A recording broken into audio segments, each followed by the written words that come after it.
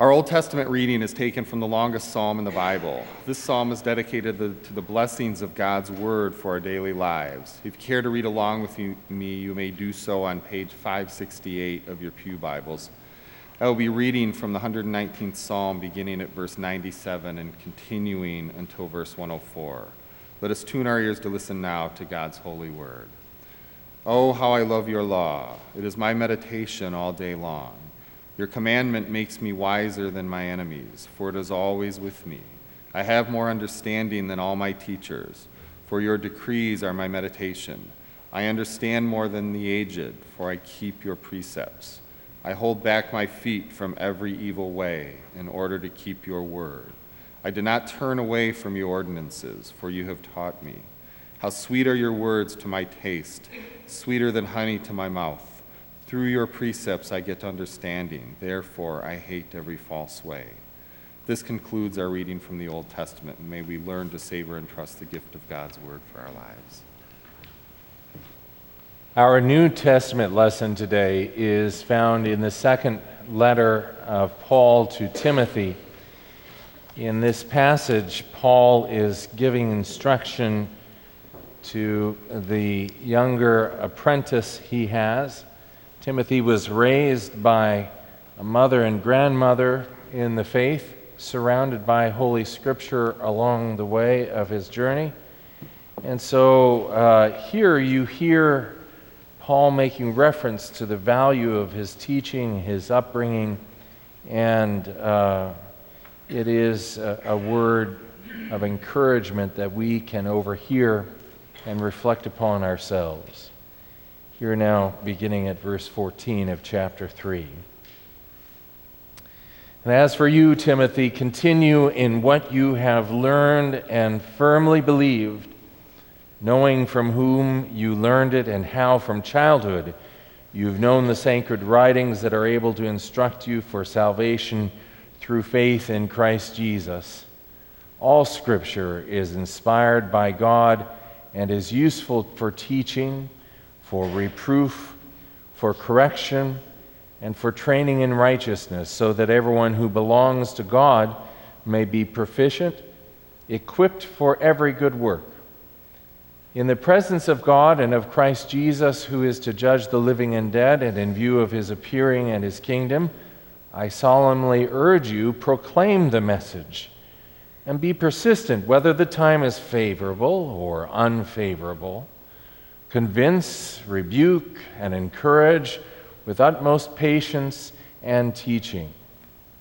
For the time is coming when people will not put up with sound doctrine, but having itching ears, they will accumulate for themselves teachers to suit their own desires, and will turn away from listening to the truth and wander away to myths. As for you, always be sober, endure suffering, and do the work of an evangelist. Carry out your ministry fully. This is the end of our reading from Holy Scripture today. May we allow that Scripture to sink into our spirit and be informed by it for our living. The word of the Lord. Thanks be to God. Some years ago, on the day that she received her third grade Bible, Yaroslav Pelikan's daughter sang, "Jesus loves me, this I know, for the Bible tells me so." Now, Yaroslav was a professor at Yale Divinity School at that time, and he knew for certain that his daughter had not completed an in-depth study of the Bible. But his daughter had been surrounded by a family and a community that gave her the assurance of God's love. And he knew that she would read her first Bible within a circle of love and wisdom. And with the gift of time and commitment, she would discover within the Bible's pages the great and wondrous depth of God's guiding love.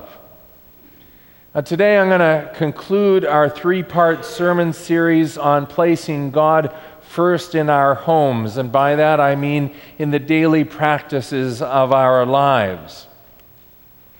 And our focus today is on the gift of meditating upon God's holy word in Scripture. How very appropriate for Reformation Sunday. Our psalm for today sings that God's word is sweeter than honey. And Paul's letter to Timothy reminds his younger colleague of his upbringing, that from his childhood he was steeped in sacred Scripture, and that grounding, Paul affirmed, could be trusted to carry him through a lifetime. So, worshiping friends, have we committed ourselves to the word of salvation, as Paul describes it in this passage of Scripture? Now, my third grade Bible has lived on my bedstand. I always have to be careful, I'm going to keep losing another page. It's lived on my bedstand since my childhood, and I read it through and marked it for my Bonehead Bible class the year after my confirmation. I saw some of those markings right there, Roy, in Psalm 100 that you told me was one of your favorite verses that I use today. It's followed me all throughout the full course of my life. But later in life, I came to understand the depth of commitment that the Bible requires. I remember learning about my Waldensian friends, precursors of the Protestant Reformation, who are now part of the Presbyterian family of churches. Partners of ours, we have a congregation in Milan that we have a special relationship with. Well, when I read about their story, I found myself so humbled by their commitment to be fed by God's Word. They had to study the Bible in secret by candlelight in kitchens. That's the meaning behind the emblem that you'll see in our partnership wall out in this hallway. They would study in kitchens during times when reading the Bible was restricted and outlawed. Only the elite religious professionals could do so. And these people professed their faith in a Scripture that they saw called them into action. Their spirit found its way into the Protestant Reformation that we are celebrating today.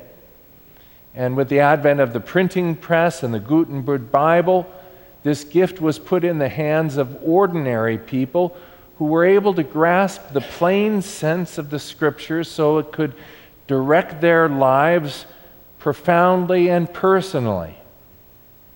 And for Presbyterians, as we'll affirm at the end of the sermon with our affirmation today, authority in the church derives from the Scriptures, which we believe are the unique and authoritative witness to the love of God in Jesus Christ.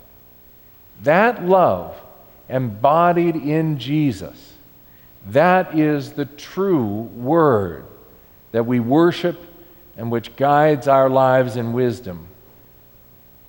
Now, this passage of Timothy has a lot of specific advice, and I want to meditate upon it with you through 3 words and 3 questions. So if you're a note taker, I'm giving you your structure now. Here are your cues.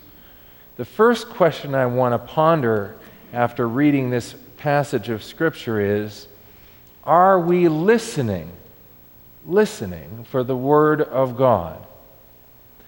Jesus loves me, this I know, the Bible tells me so. Because I've been offered the gift of God's Word through song and constant demonstration of people around me. Listening for God's Word also requires someone to offer it so that it could be received, and someone to commit to it so that it can be learned. And it requires someone to take that learning, to place it within the human heart, that it might guide our lives into belief. Are we listening for God's Word? And here are three supports then to that listening. When we are listening to God's word, it is received, learned, and believed. Now, the next question I want to ponder with you, reading this scripture, is to wonder whether we are discerning God's word together.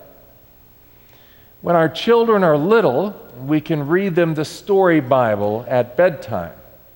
But I wonder, as they grow, are we digging deeper into the word so it can inform our conversation with teenagers and budding young adults as their minds explore the depth and paradox of life as they move into adulthood?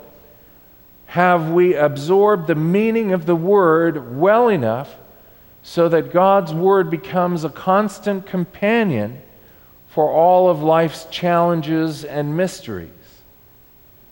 Friends, the gift of our tradition of Christianity is the presence of seeking and searching believers.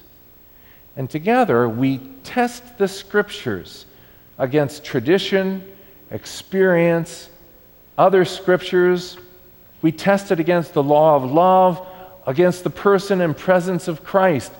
And in so doing, we offer our lives to the teaching of the church. Now, this is something we can do whether we are a parent or not.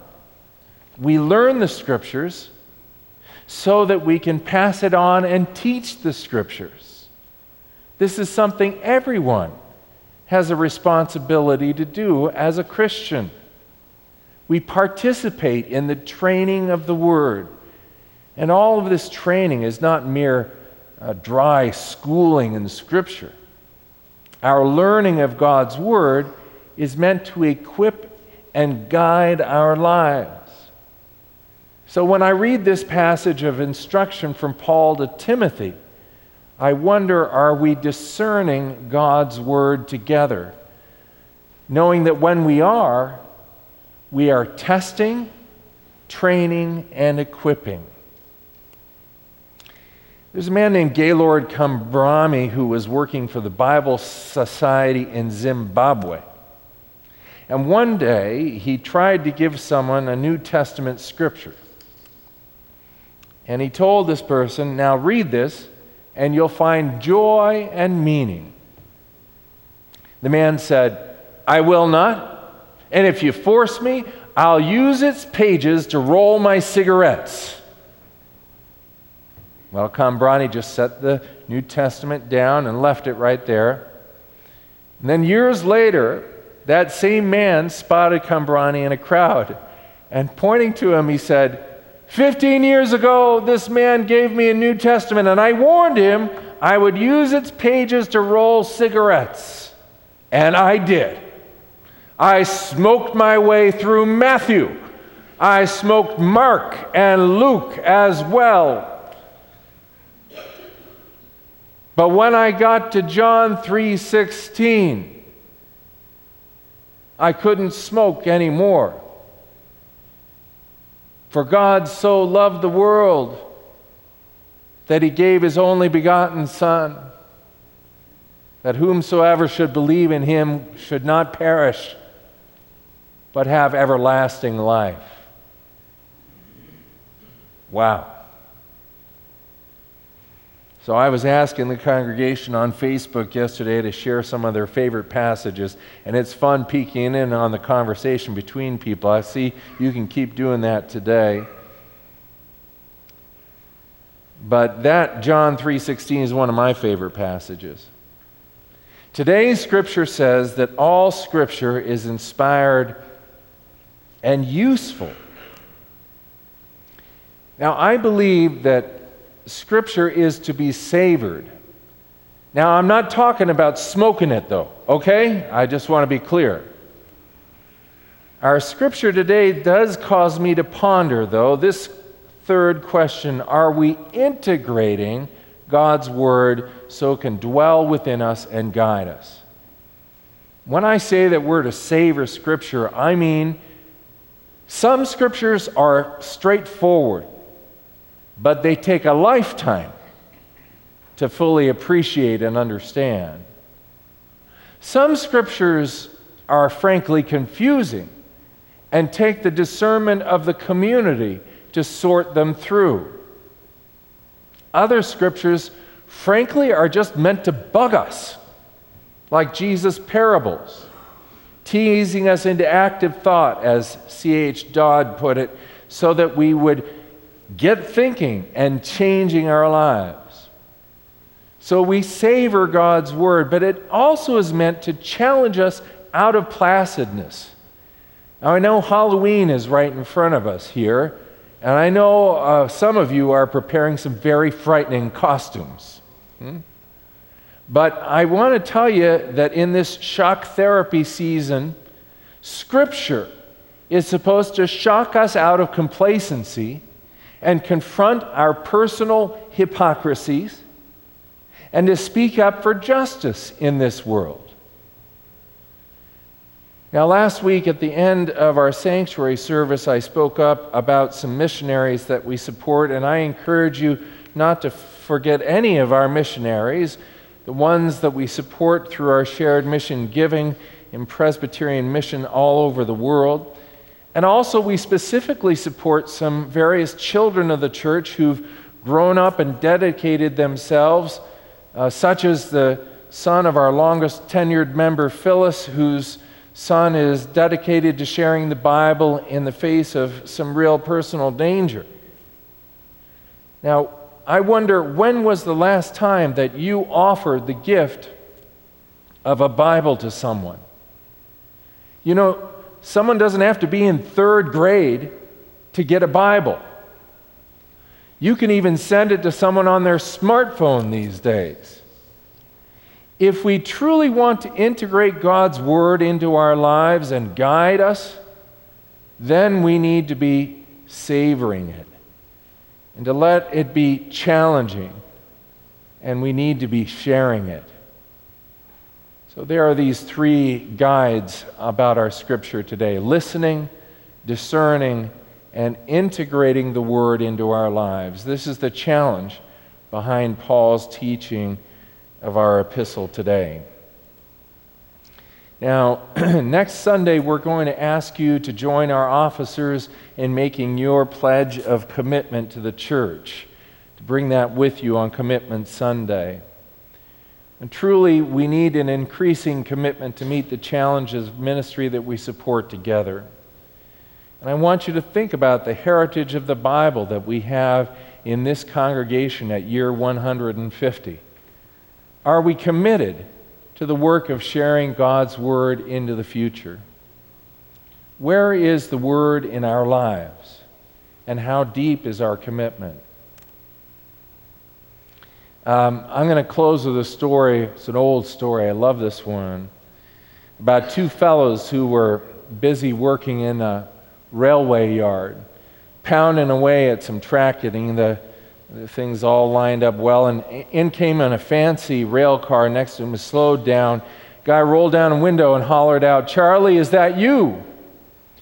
One of the fellows who was pounding stopped and looked at him and said, "Joe? Why, I haven't seen you in." She said, "Charlie, it's been 25 years. Why don't you get out of the sun, come into the car here, let's talk for a while, catch up." So he set down his hammer, he went in. After a while, he stepped down out of the car, and his buddy who had been hammering with him said, "Do you know who that is?